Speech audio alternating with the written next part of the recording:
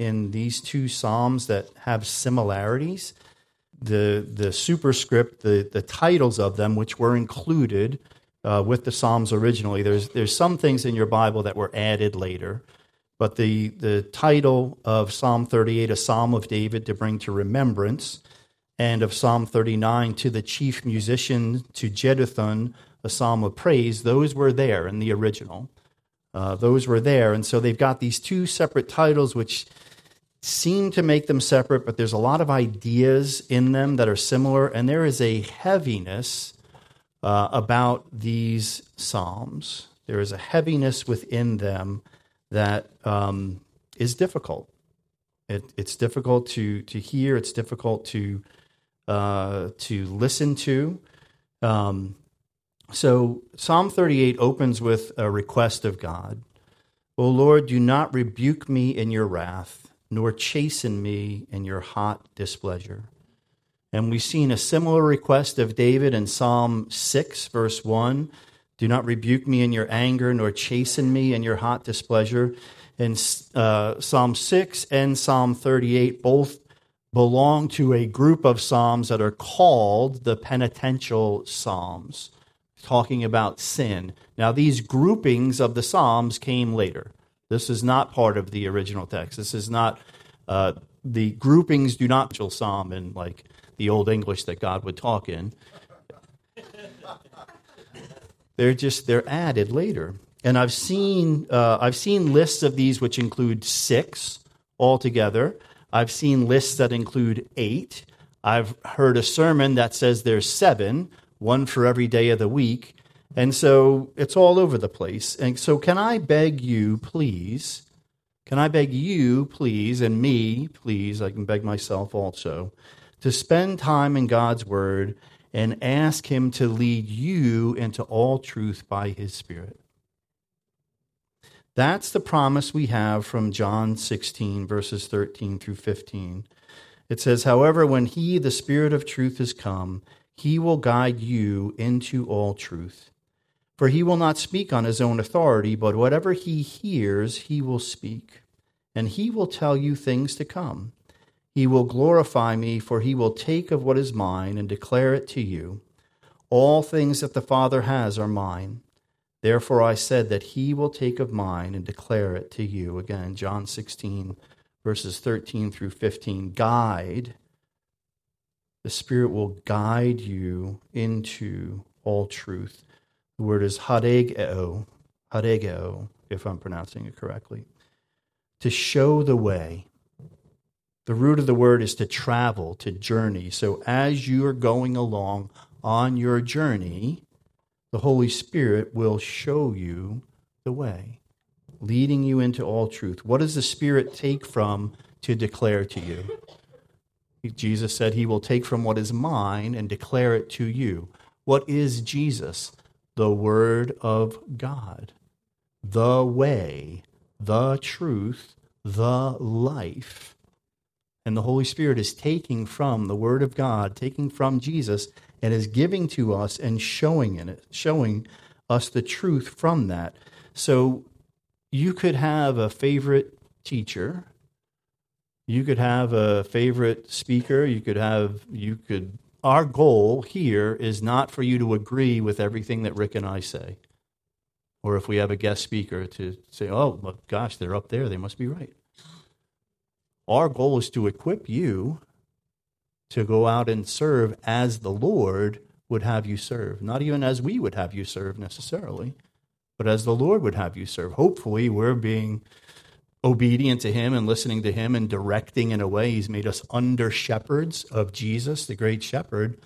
But it's not for you to agree to us. And just because you have 2 people that see, another says they're 8, another says they're 7, just because they're informed doesn't mean that they're absolutely right.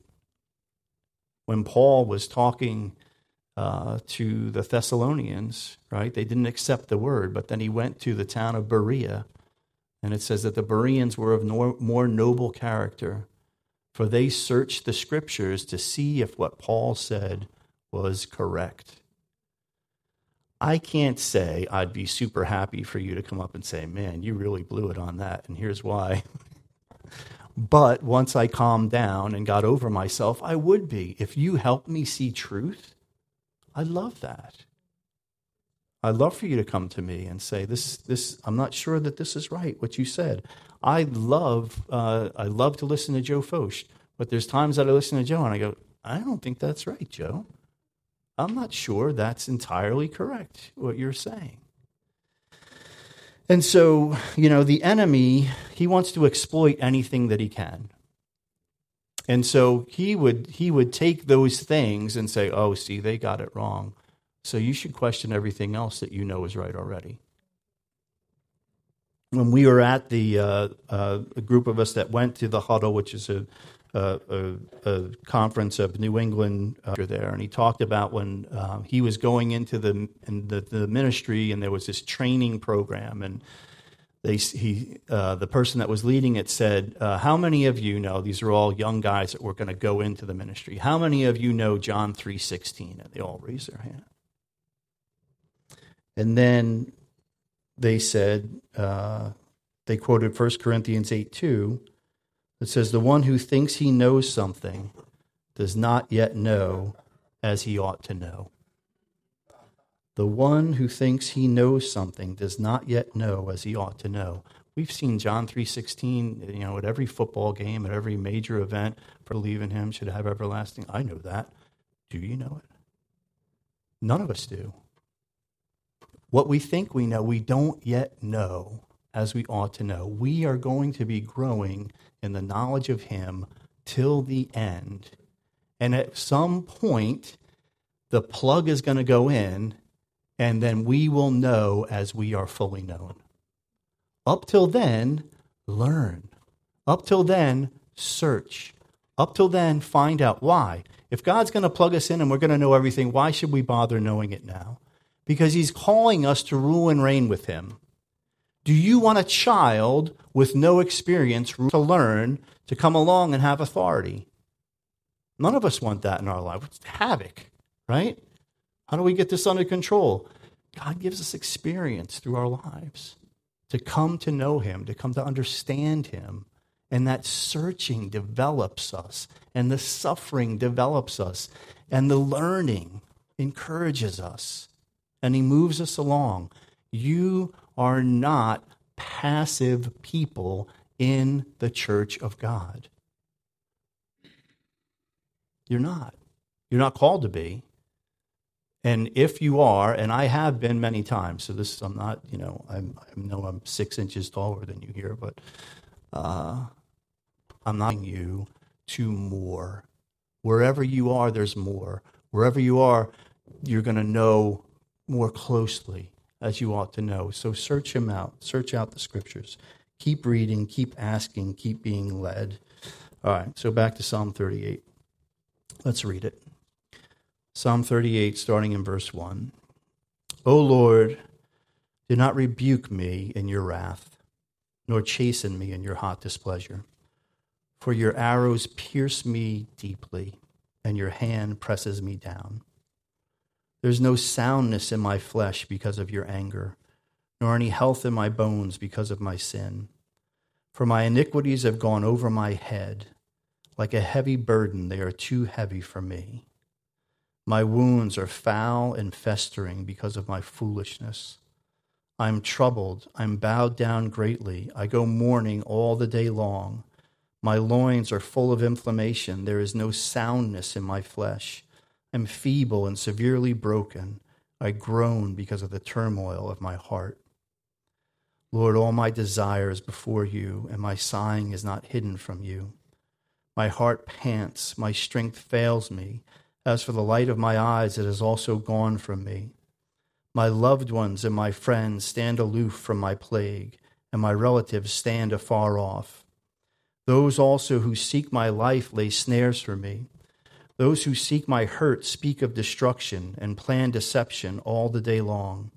But I, like a deaf man, do not hear, and I am like a mute who does not open his mouth. Thus I am like a man who does not hear, and in whose mouth is no response. For in you, O Lord, I hope. You will hear, O Lord my God, for I said, hear me, lest they rejoice over me, lest when my foot slips they exalt themselves against me, for I am ready to fall, and my sorrow is continually before me. For I will declare, enemies are vigorous, and they are strong, and those who hate me wrongfully have multiplied. Those also who render evil for good, they are my adversaries, because I follow what is good. Do not forsake me, O Lord my God. Be not far from me. Make haste to help me, O Lord of my salvation. Let's just have a further word of prayer here. God, there is something that you want to tell each of us this morning, or maybe many things, God. And would you open our hearts to hear? Would you open our hearts to be receptive soil to the seed of your word, that it might grow and produce, God. If there's hardness, God, help us to set the hardness aside and allow you to blow things up. If there's rocks that need to be removed, God, that keep the soil from being deep, help us to dig them up. And where life's worries, riches, and pleasures are crowding out your word, would you help us to do the gardening we need, Lord? Father, help me to be a man approved who correctly handles your word. Help us to learn a little bit more of what we ought, God. In Jesus' name, amen. So there's a darkness in Psalm 38 that's like palpable. You can feel the distress and the discouragement that David is, and we're not given much in the way of clues that tell us what occasioned its writing. There's sin, there's illness, there's distancing from him of friends and family. There's a multiplication of enemies. We don't know if these are real, if they're being used as metaphors. Certainly, David has had times in his life of great distress. He was king for 40 years. Right? And you might go, oh, if I were king. One of my favorite books is If I Ran the Circus by Dr. Seuss, right? What would I do? I'd add this and I'd add that, and it would be amazing, but I don't want to run the circus. A difficult place to be for all the things that you might say, ooh, these wonderful, wonderful perks of being the guy on top. There's a lot that goes on, and there's a lot of people that want to be on top instead of you. So king for 40 years, and the 15 years after he was anointed by Samuel to become king, and before he acceded to the throne, what's going on in his life? Saul's chasing him around, trying to kill him, falsely accusing him continually of scheming against him when David's not doing that. Was this from the time of Bathsheba, right? We all know that. We all know the sin that he engaged with Bathsheba, committing adultery with her getting pregnant, him having her husband killed to try to hide that it happened. First, trying to get him to come back from war and sleep with her to hide it. And then when he wouldn't do that, sending him back and saying, hey, withdraw from this guy and let him get killed in the battle. And we know from Psalm 51 the things that David suffered there. Is this from that too? Is this part of the same experience? Is this when he was on the run from Saul, and Saul found out that he had gone to this town, the town of Nob, and had gotten bread from the priest in this town?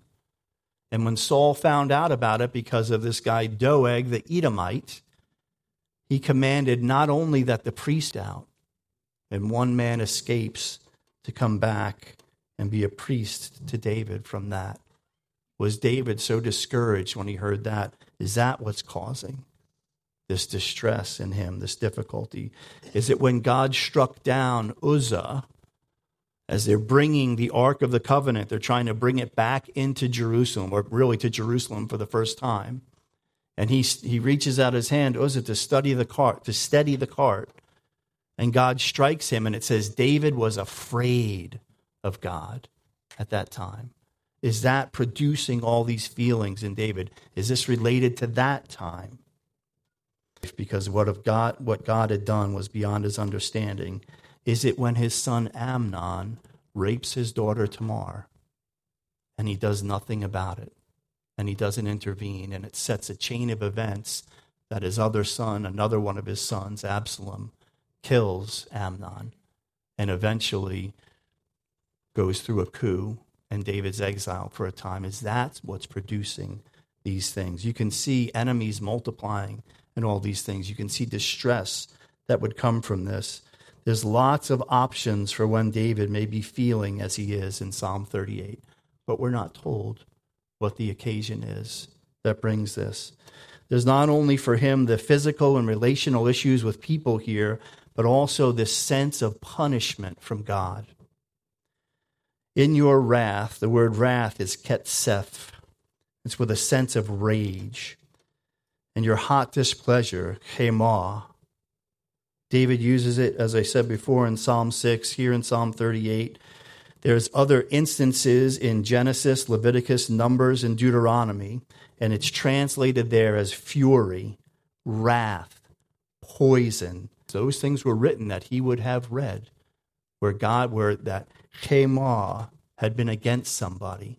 And he's saying, this is what's happening to me here. Turn to where this word is used.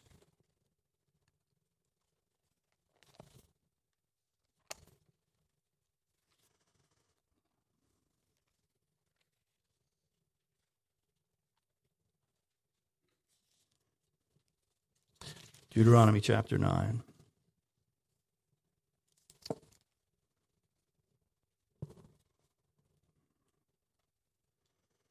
And we'll start in verse 4.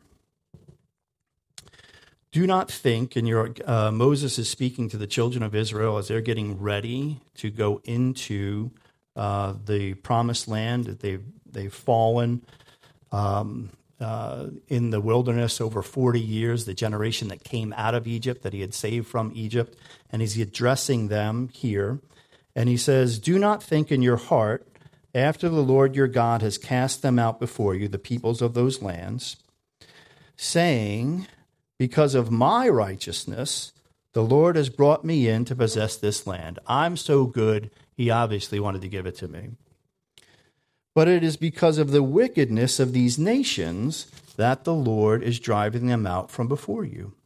It is not because of your righteousness or the uprightness of your heart that you go in to possess their land, but because of the wickedness of these nations that the Lord your God drives them out from before you, and that he may fulfill the word which the Lord swore to your fathers, to Abraham, Isaac, and Jacob.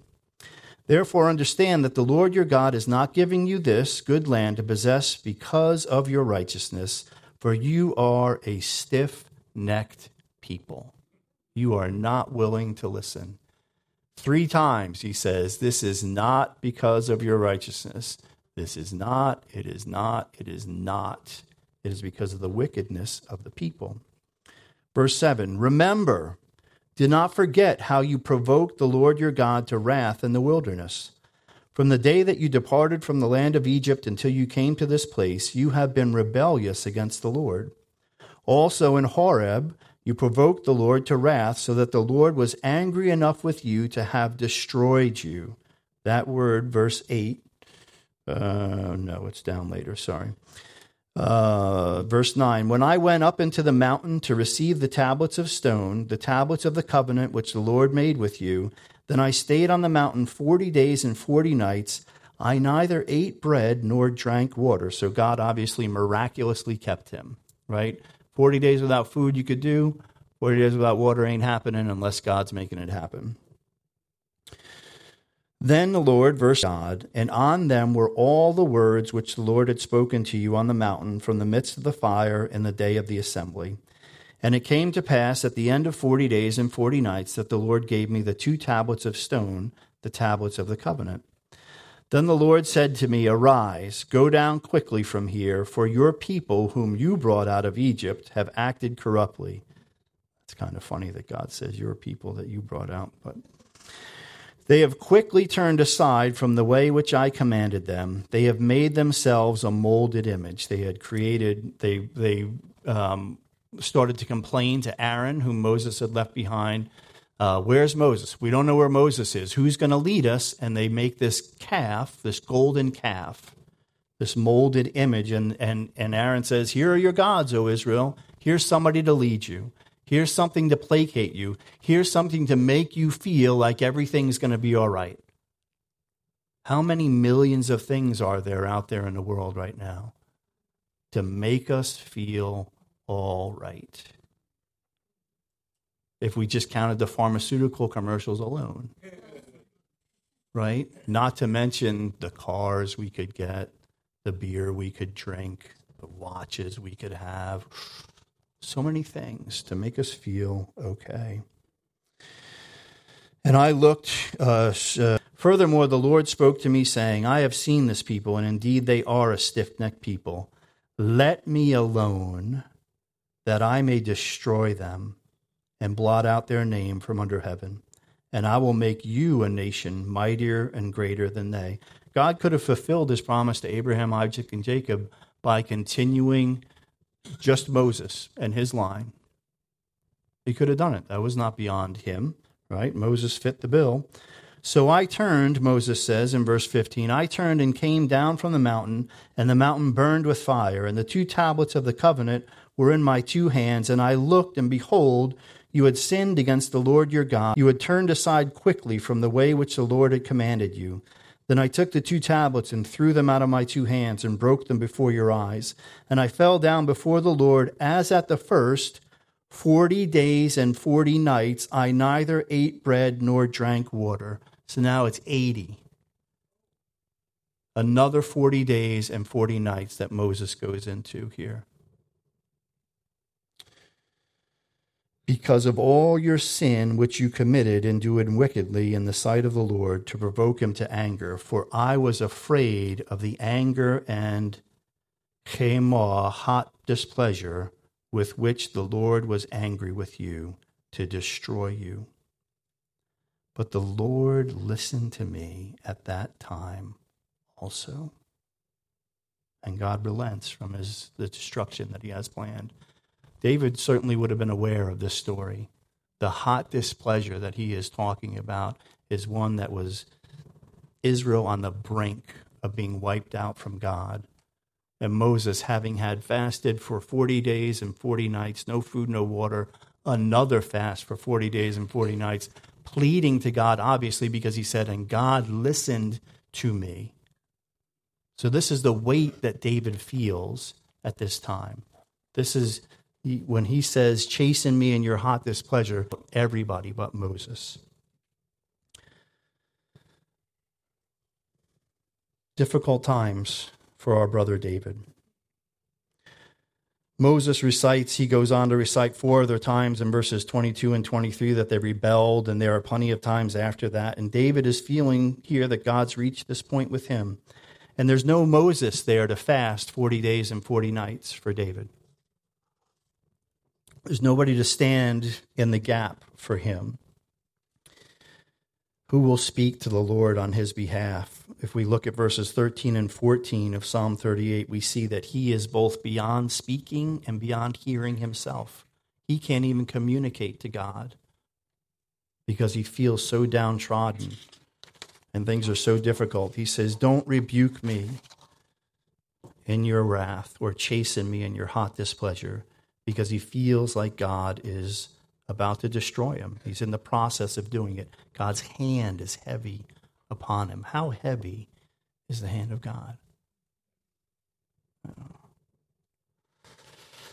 So what he knows of God in verses 1 through 3 are your wrath, your hot displeasure, your arrows, your hand, your anger. This is all he sees of God in the beginning of this psalm. They're all directed against him, not against his enemies, but against him. He's pierced by God's arrows. He's pressed down by his hand. You can almost feel the weight that David's talking about, and you can see what it can result in. Because what we see throughout the rest of this psalm is he focuses almost completely on himself and his situation. When all we see of God is wrath, hot displeasure, arrows, a smashing hand, and anger, then we are going to focus on our situation and we are not going to turn to him. We are going to struggle turning to him. And David has 2 points where he kind of brings the nose up of this quickly descending plane. Verse 3, my flesh, your anger, my bones, my sin. Verse 4, my iniquities. He says they have gone over his head. And you get this picture of David. And we do this at times as well. We manage our iniquities. We tread water with them, right? So straight up and down in the water, you know what they call that position? If you're in water that could be over your head, that's the drowning position. Because it's very easy for you to sink that way. If you're in water over your head, stretch out. Use the buoyancy of your own body, because straight up and down will send you down a lot quicker. And we get this picture of David trying to manage his sin, trying to manage his iniquities. And we do that ourselves. We try to manage our iniquity. I got it. I'm still breathing. I can still keep going here. I don't really have to deal with this. And then they become too much for us. And they're over our head. We've been enslaved the entire time, but we weren't willing to admit it. Because we could kind of keep up appearances. We could kind of keep going in that. And David says, they have gone over my head. We just don't recognize or acknowledge it, and suddenly we go under. Verse 5, my wounds, my foolishness. Verse 7, my loins, my flesh. Verse 8, my heart. Verse 9, my desire, my suffering. He says, all my desire is before you. And I think it's true. We need to own our desires. And I've talked about this before, but I'll say it again. Like, God, you have given me a way to take things that are really difficult for me and give them to you and walk away and go do your will. And it's saying, this is what I want, being honest with God. This is what I want. Even the parts of it that I know aren't right, that I know are sinful. God, this is what I want, but I know that you love me. And I know you are giving me what I need, and what you are giving me is far better than what I want. And then I can walk away. And I realized recently, like, I had forgotten it for a month. And I had this so hard. Oh, God, I want this. And then I was like, oh, my goodness. Jameson, when he thinks something's good, he goes like this. A little snap and thumbs up, right? And he gives you a face like, oh, yeah, I can give this to God. And I think a lot of times our desires, they're before God. He sees them all. He's not like, oh, really? You wanted that? I'm sorry, I didn't realize. Our desires are before him, but we put them between us and God, almost as a wall. We can't see. Our desires blind us to who he is and what he wants for us. He says, my desires are there in front of you. Verse 10, my heart, my strength, my eyes. Verse 11, my loved ones, my friends, my relatives. And none of them are for him in this situation. They're all against him. Verse 12, my life, my hurt. Verse 13 and 14, he can't even speak. He can't hear. He's like one who is deaf and mute. Verse 15, we get this little glimmer of truth. For in you, O Lord, I hope. You will hear, O Lord, my God.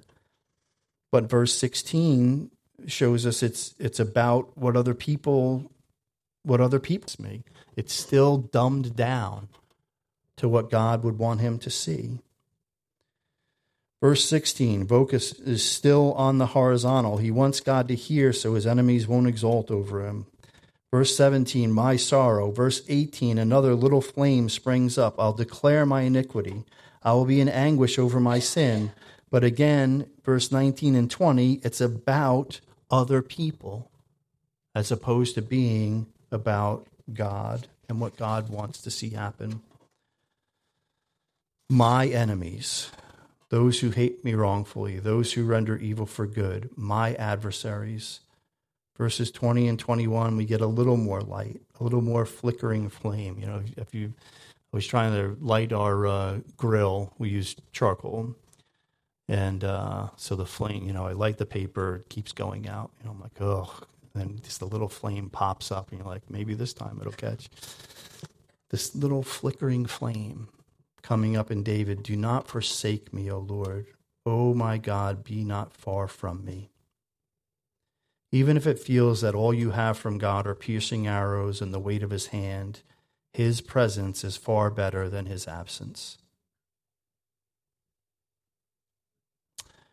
David expresses his best my of the psalm at the end, my salvation. Going back to God in spite of all the other my's that we express to him, my salvation, and holding on to that. Psalm 39, written to the chief musician, to Jeduthun. He is one of the three main worship leaders appointed by David. You can read more about him in 1 Chronicles chapter 6, chapter 15, chapter 16, chapter 25, and 2 Chronicles 35. He's sometimes also called Ethan. This one, maybe we can date a little bit. We can have some minuscule idea that if he's writing this to the chief musician, it must be at some point after he is acceded to become king, and he's appointing these different people to do different things. So it's sometime during his reign as king, but we don't know for sure. Jeduthun is so there's three main: Heman, Asaph, and Jeduthun. So when you see those names, now sometimes there's other people named the same thing in the Bible, but it may be one of those three worship leaders, and they had a group of almost 300 people that were appointed to lead worship in the church. So we're short a few up here. And maybe they messed up songs. We're like, hey, we're just going to move to the next one in the middle of temple worship. I don't know. I think that God would laugh at that, and he'd be like, that's cute. Just like, when our kids do something. So Heman and Jeduthun are also said to be seers. And so you might go, what's a seer, right? Well, it's a prophet.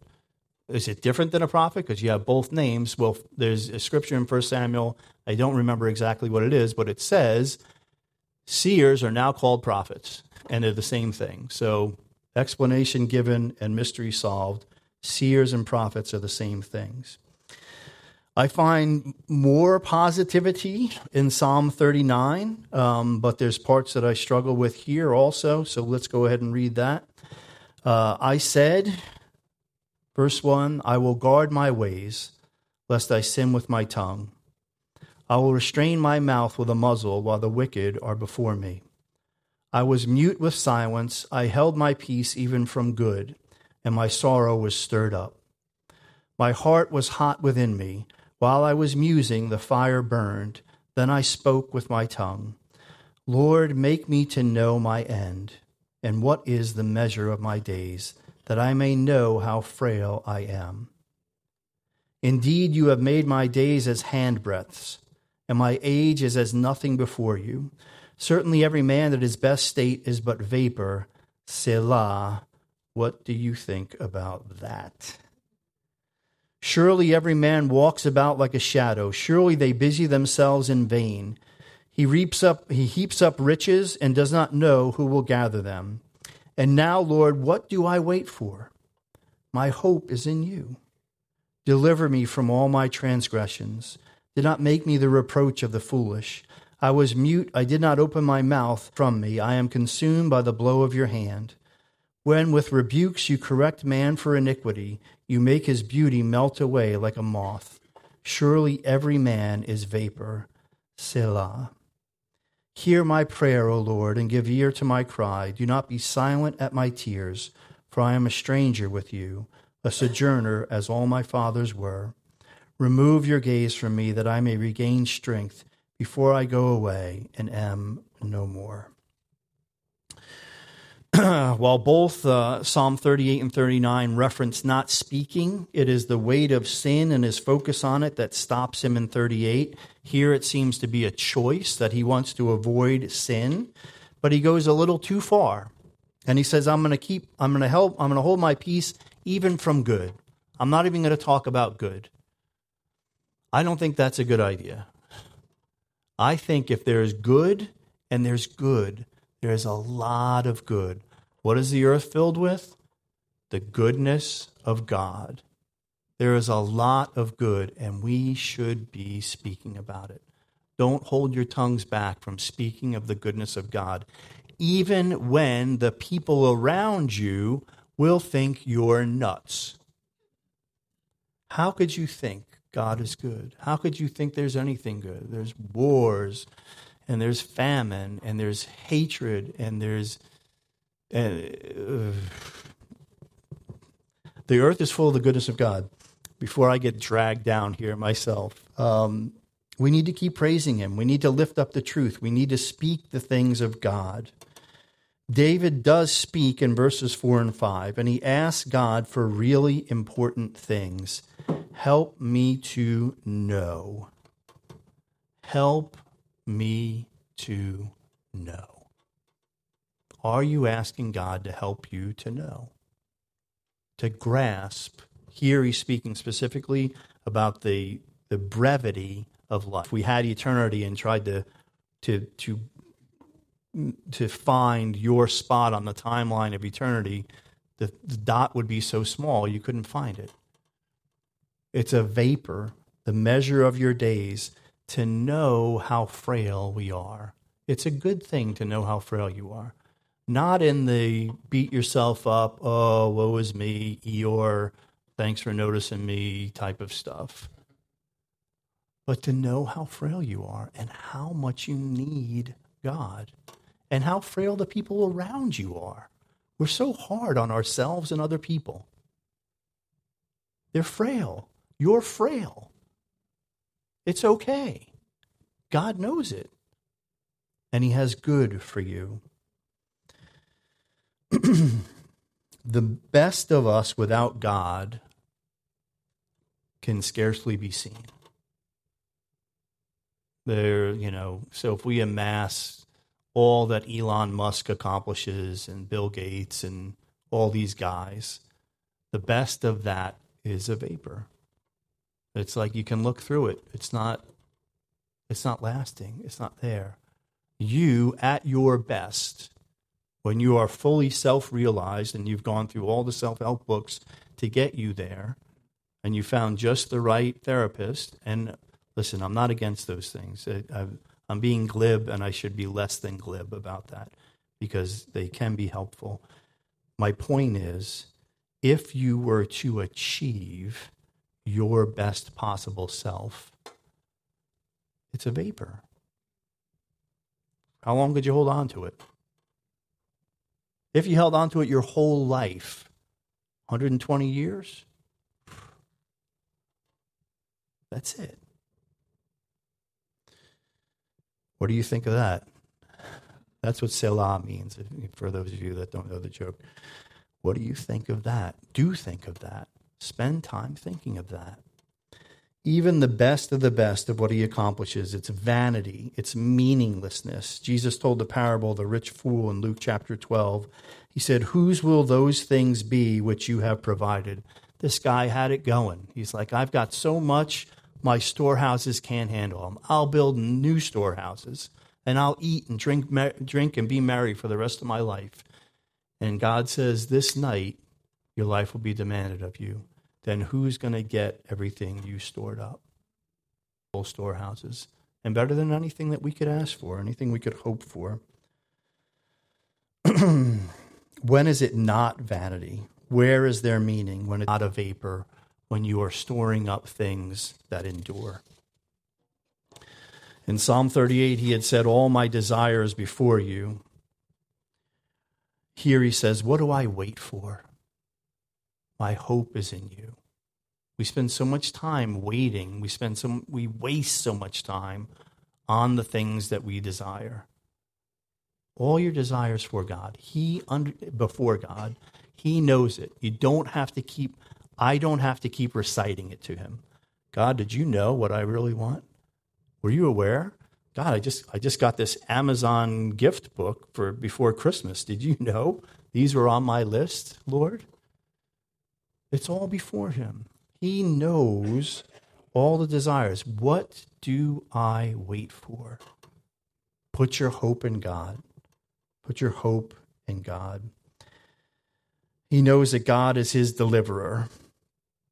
And he's talking less about himself and more about the state of mankind in Psalm 39 that he did in Psalm 38. But the language in verses 9 and 10 sound an awful lot of what he was experiencing in Psalm 38.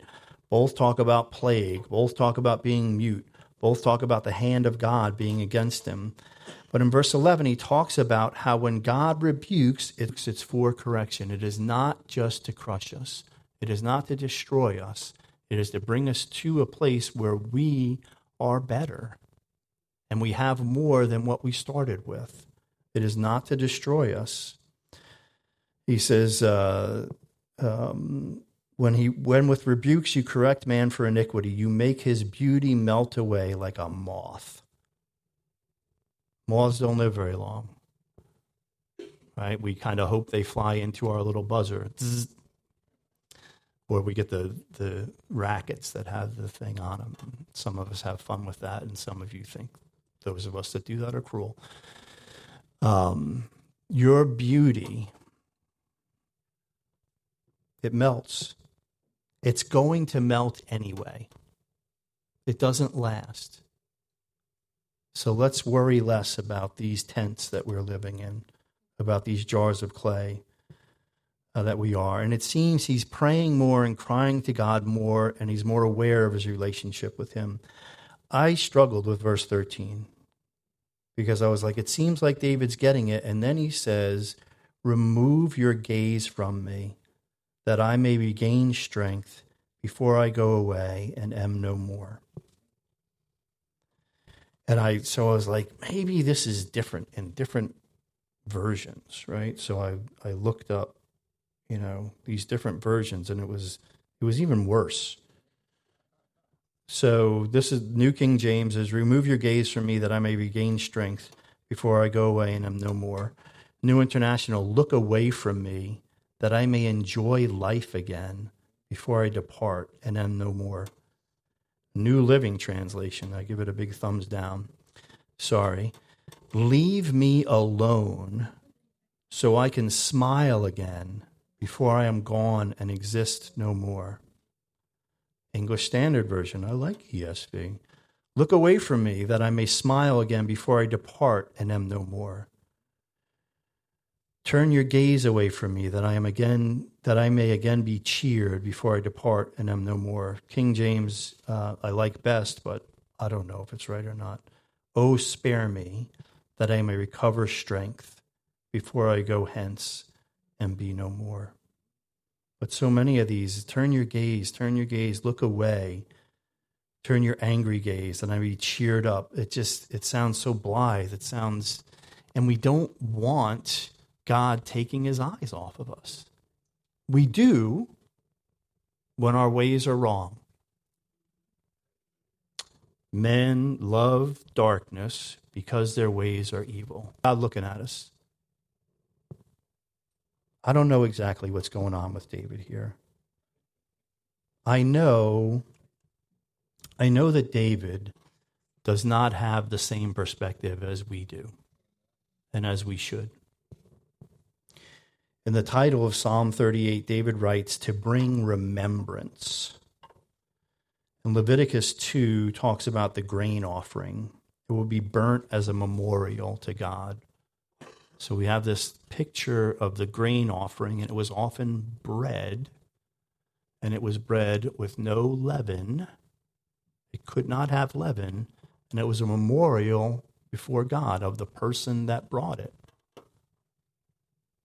So who's the bread of life? Who has no leaven? Who stands before God continually to make intercession for us. Jesus. I wonder if David saw and knew what we know, what the Psalms would be like. What songs would he have written if he knew about the redemptive nature of Jesus Christ? If he knew that his heir would wipe out all of his transgressions? Well, he would be like us who do not yet know as we ought to know. And there'd be some times of difficulty, but I think there'd be some soaring, amazing praises that he wrote as well. If he could write what he wrote without knowing the part of the story that we know, what would be shown in this? We have one that stands in the gap for us like Moses. 80 days without food and water. We have one better than Moses. And we have a memorial continually before God. So let's, when we start getting into the my's, my life, my pain, my suffering, let's turn back to God. Understand who his hot displeasure, who his chema was completely poured out on. And that was on Jesus and not on us. And turn away from the selfishness and self-centeredness and the pity that we have for ourselves and turn outward that we might serve others and be the servants of the Lord that he has called us to be. Let's pray. Father, we thank you for your word. We thank you for the parts that we don't quite get. And we thank you for what you have shown us so far. And we thank you that you have given us your Spirit to lead us into all truth. God, help us to take our eyes off of ourselves and put them on you, the one who has given us all things. And we ask this in Jesus' name. Amen. If you need prayer, we'll be happy to